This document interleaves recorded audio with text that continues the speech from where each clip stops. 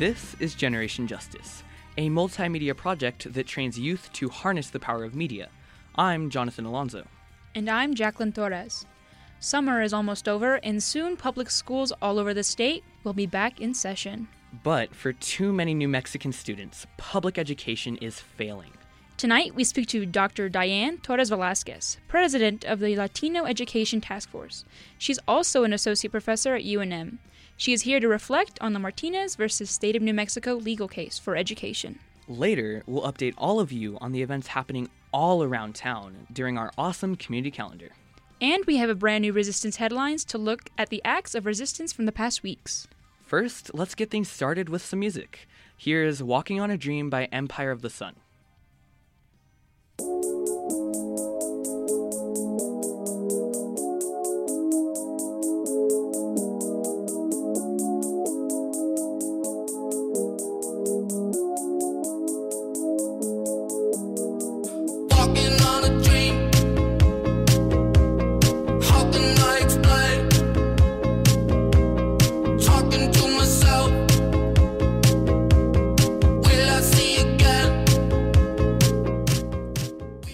Dr. Diane Torres Velasquez is the president of the Latino Education Task Force and is an associate professor with the University of New Mexico College of Education.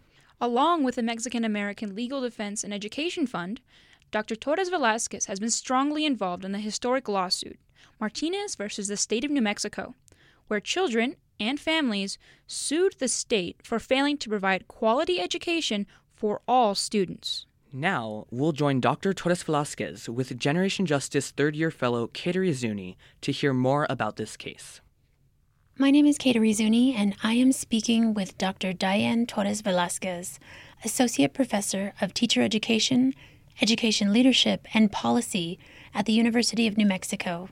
Dr. Velasquez is also president of the Latino Education Task Force, which has been involved in the landmark Martinez versus the State of New Mexico case for public education. Dr. Torres Velasquez, welcome to Generation Justice. Will you please introduce yourself? I am Dr. Diane Torres Velasquez. I am a professor, associate professor at the University of New Mexico in the College of Education in the Department of Teacher Education, Education Leadership, and Policy. I am also the president of the Latino Education Task Force. In 2010, I served as New Mexico's Hispanic Education Liaison. And can you tell us a little bit more about your role with the Latino Education Task Force and some of the work that you do? Yes, of course. The Latino Education Task Force is a very important community organization. This organization is the group that got the Hispanic Education Act into place, created it, and made sure that it was passed. And we focus on education, but really education ties into health and law and economics and many other things. And so we often find ourselves advocating with allies on those issues as well. We welcome all members of the community. We especially welcome members of all ethnic groups, racial groups, religions, and diverse backgrounds. Our goal is to support the improvement of education in New Mexico. So we have an action agenda. We come together for the purpose of taking action to improve the condition for children in New Mexico. And in my role with the Latino Education Task Force, I started as a member and was very interested in that group because it's an action group. We do things. We don't just talk about them, which is very important. We actually listen very carefully and then figure out action steps. The Hispanic Education Act was one action step that I benefited from because after it was passed, I happened to be working with the acting secretary at the end of Richardson administration, and I got to be the Hispanic Education Liaison. And that informed me greatly about education across New Mexico. And so when I came back after a semester on leave working at the PED, I had written a report that showed the discrepancies across the state in education achievement between ethnic groups, and it was startling to see. I chose not to only focus on Hispanic students, but to look at all ethnic groups across the state.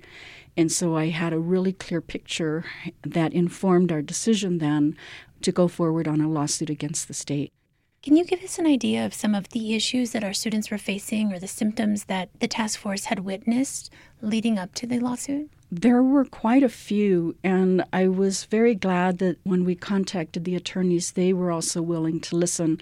I was the one that contacted David Hinojosa originally with MALDEF, and then later Marissa became our Southwest Regional Director. But I contacted them on behalf of a number of community members that we were meeting with regularly. And some of the concerns had to do with participation and also with achievement of the children in our community. Others had to do with the reform initiatives that were popping up and the effect they were having on teachers. We were losing teachers, and we were having some measures that we believed were punitive imposed on our educational system rather than support and resources. Those are very, very general terms that we were hearing from community.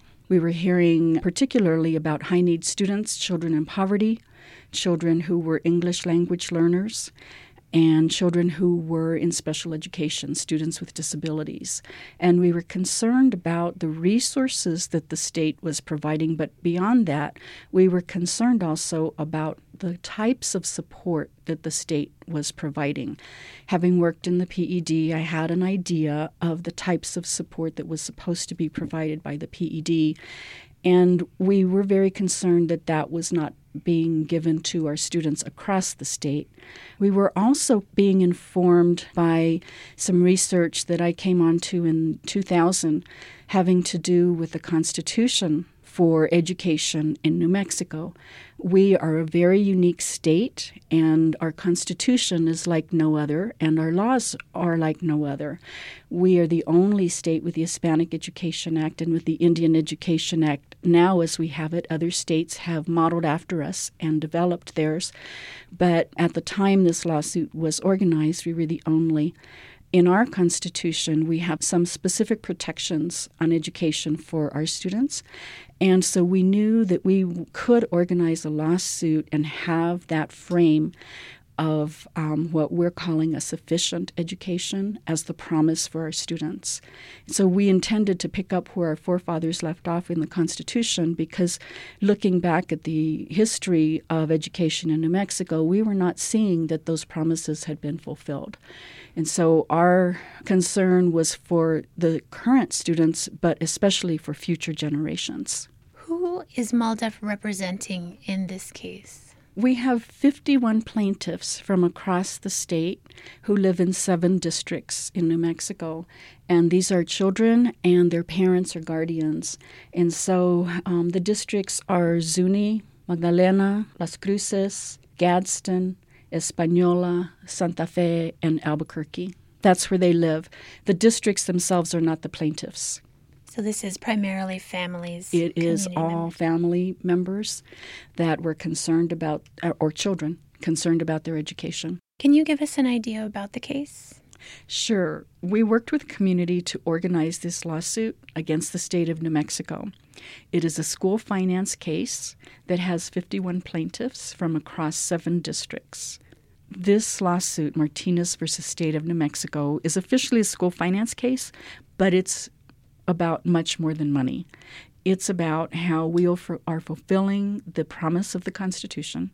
It's about the resources that we're providing for the children of New Mexico. And when we approached MALDEF, we were considering all the children of New Mexico in order for this to get to court. Even though the plaintiffs are high-need students, meaning students in poverty, ELL students, and students with special needs, this case will affect the lives and education of every student in New Mexico. It will affect the life of every student, every teacher, every educator, every administrator, and the way that we shape education in New Mexico. The Martinez lawsuit is all about the power of community because, like I said, we have it on black and white in the law, but until community decides to stand up for our rights, we won't see it happen. And so that is a very important aspect of this case, that the plaintiffs be community and that the lawsuit be community. Dr. Torres Velasquez, thank you so much for sharing this case with us. Your work with the Latino Education Task Force is so influential and vital for our communities. We'll rejoin Kateri and Dr. Torres Velasquez in a moment. But first, here's Education by Pearl Jam.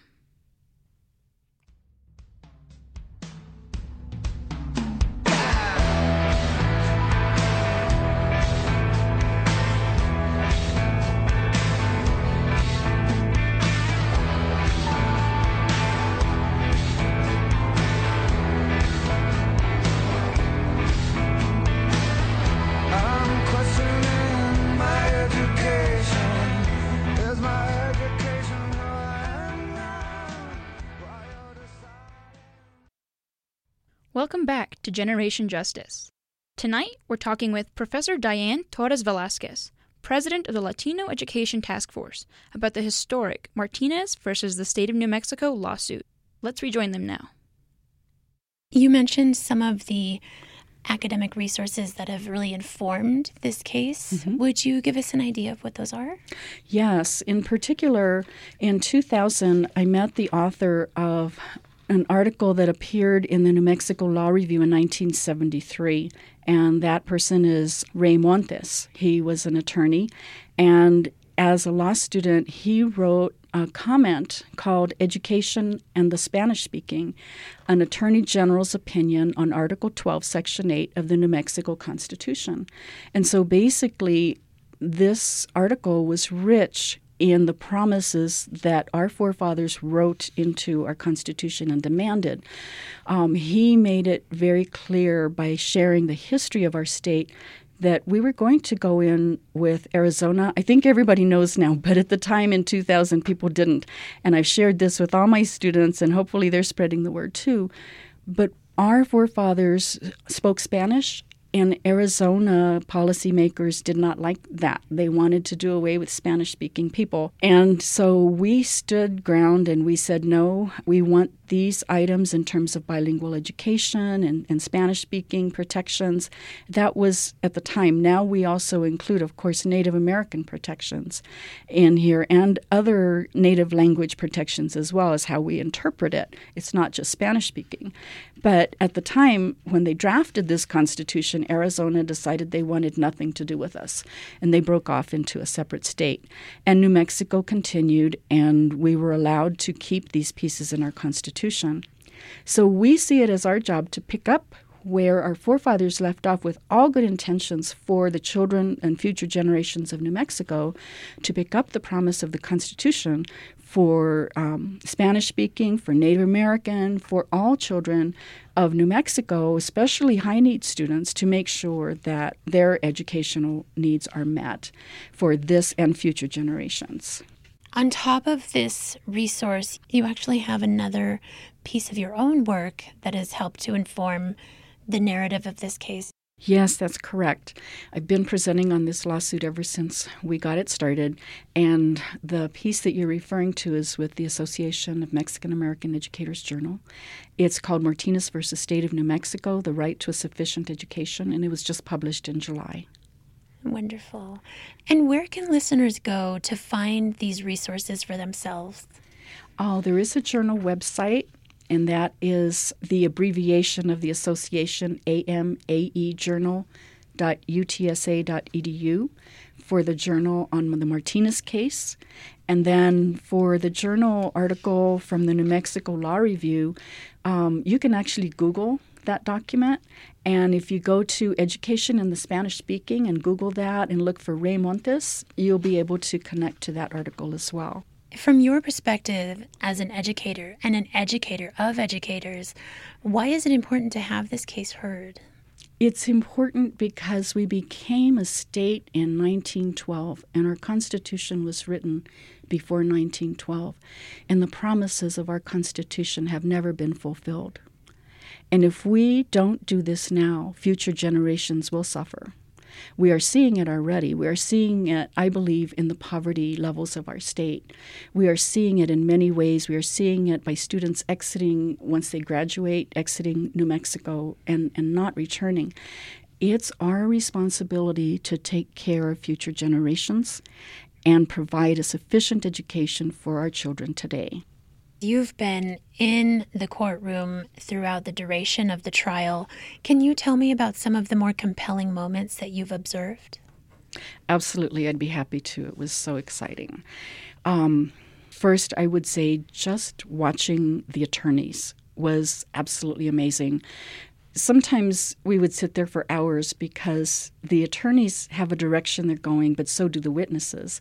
And so sometimes they would go back and forth at each other with a particular question. But what was so amazing was to watch the attorneys being able to draw the truth out of witnesses maybe that were brought in for the defense that didn't want to quite share the truth and had a story that they wanted to share instead. That was just amazing to watch them in action, just like a dream come true. Also, the other piece I would say was listening to the superintendents. We had superintendents from all across the state, and many times the whole courtroom was in tears just from the stories they were sharing. It was incredible to hear Dr. Sue Cleveland of Rio Rancho. Would you believe that last year 28 classrooms were operated without a teacher? They are not the only district. When I shared that with leadership at the state level, they told me that about half the state's districts are in similar situations. Our education system is in crisis.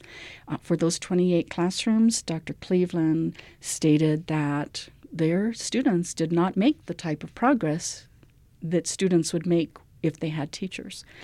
And that's understandable. So if we've got that across half the state, imagine what that's doing to the lives and education of our children.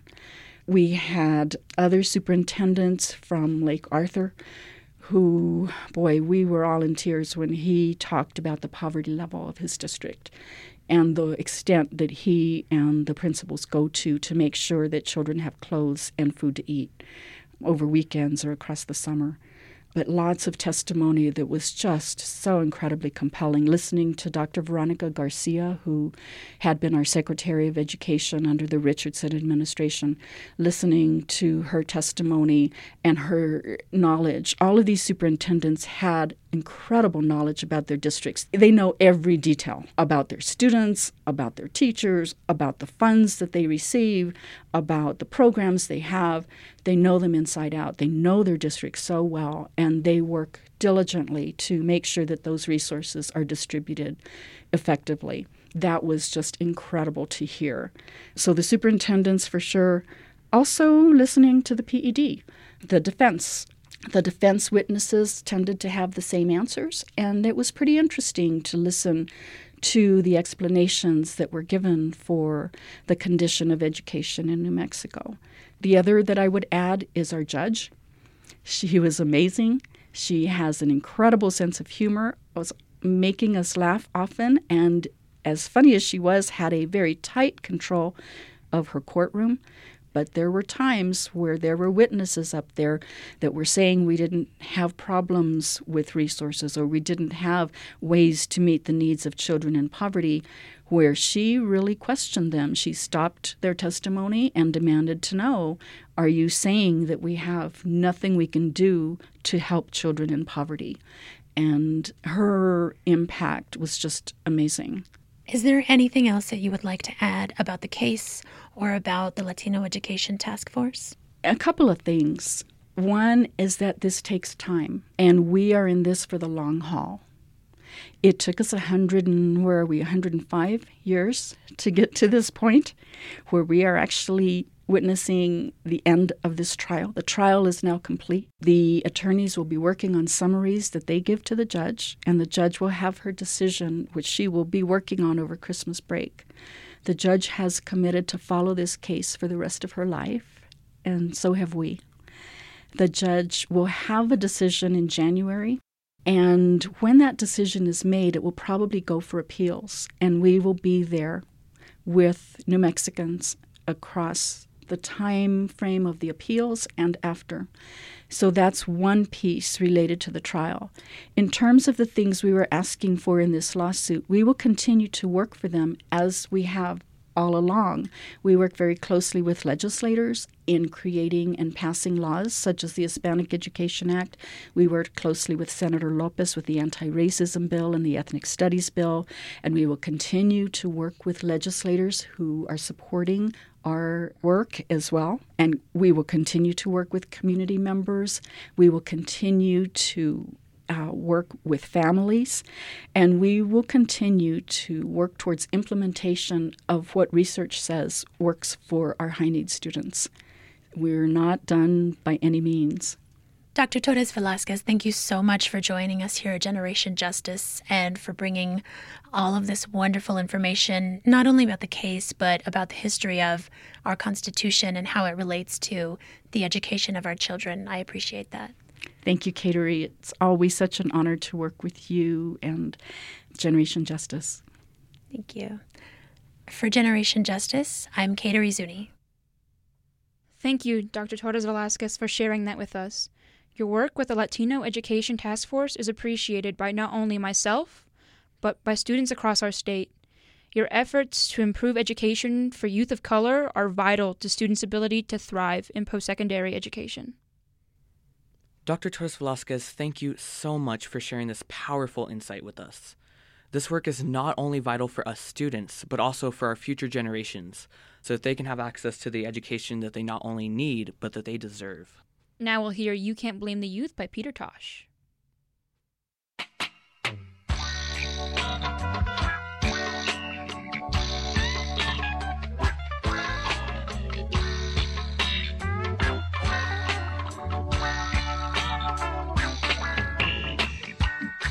You can't blame the youth. You can't fool the youth. You can't blame the youth. And you can't fool the youth. Teach the youth to learn. Now here's The Other by Lauv. And remember, if you'd like to check out any of the music played on Generation Justice, you can visit KUNM.org and click music. Like a spotlight, the water hits me. Rated extra cold to shake the words from my mouth. Though I know that no one's listening, I nervously rehearse for when you're around. And I keep waiting like you might change my mind. Now here's Hallucination by A Tribe Called Red. We are the tribe that they cannot see. We live on an industrial reservation. We are the Halusa Nation. We have been called the Indians. We have been called Native American. We have been called hostile. We have been called pagan. We have been called militant. We have been called many names. We've come to the end of another great production. We'd like to thank our guest, Dr. Diane Torres Velasquez, for sharing your time and insight with us. Production assistance for tonight's show came from Alicia Hernandez, Christina Rodriguez, Jonathan Alonzo, Kateri Zuni, and Roberta Rael. And thank you to all of our youth producers. We could not do what we do without you. Generation Justice would also like to thank KUNM for helping to bring you, KUNM listeners, the voices of young people in New Mexico. Stay connected with us. Check out our website, generationjustice.org, where you can listen to all of our past radio programs, see music playlists, read our blogs, watch videos, and so much more. Our podcasts are available on iTunes, so be sure to subscribe and rate us. We're also active on social media, so make sure to like us on Facebook and follow us on Twitter and Instagram. Generation Justice is funded by the W.K. Kellogg Foundation, with additional funding from the McCune Foundation, Con Alma Health Foundation, the Albuquerque Community Foundation, and of course, all of you who have contributed to our project by visiting our website and clicking donate. I'm Jonathan Alonzo. And I'm Jacqueline Torres. Coming up on KUNM is Spoken Word, so stay tuned and join us next Sunday at 7 o'clock. Good night, Nuevo Mexico, and have a wonderful week.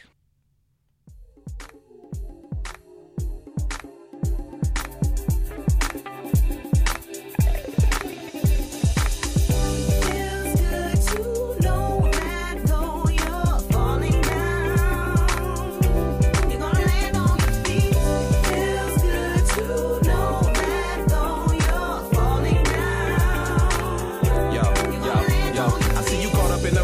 X flying high, so come down and calm down before it's time to die. While you moving to the drum of the right, left. Yo, Chris, what you doing out of school? Yo, man, they just suspended me, McBoo. Word, they suspended the teacher? Yeah, man, I'm getting so sick of this, man. They teaching us about nothing, man. You know what the bottom line is for black people out here? It's quite simple. You must learn.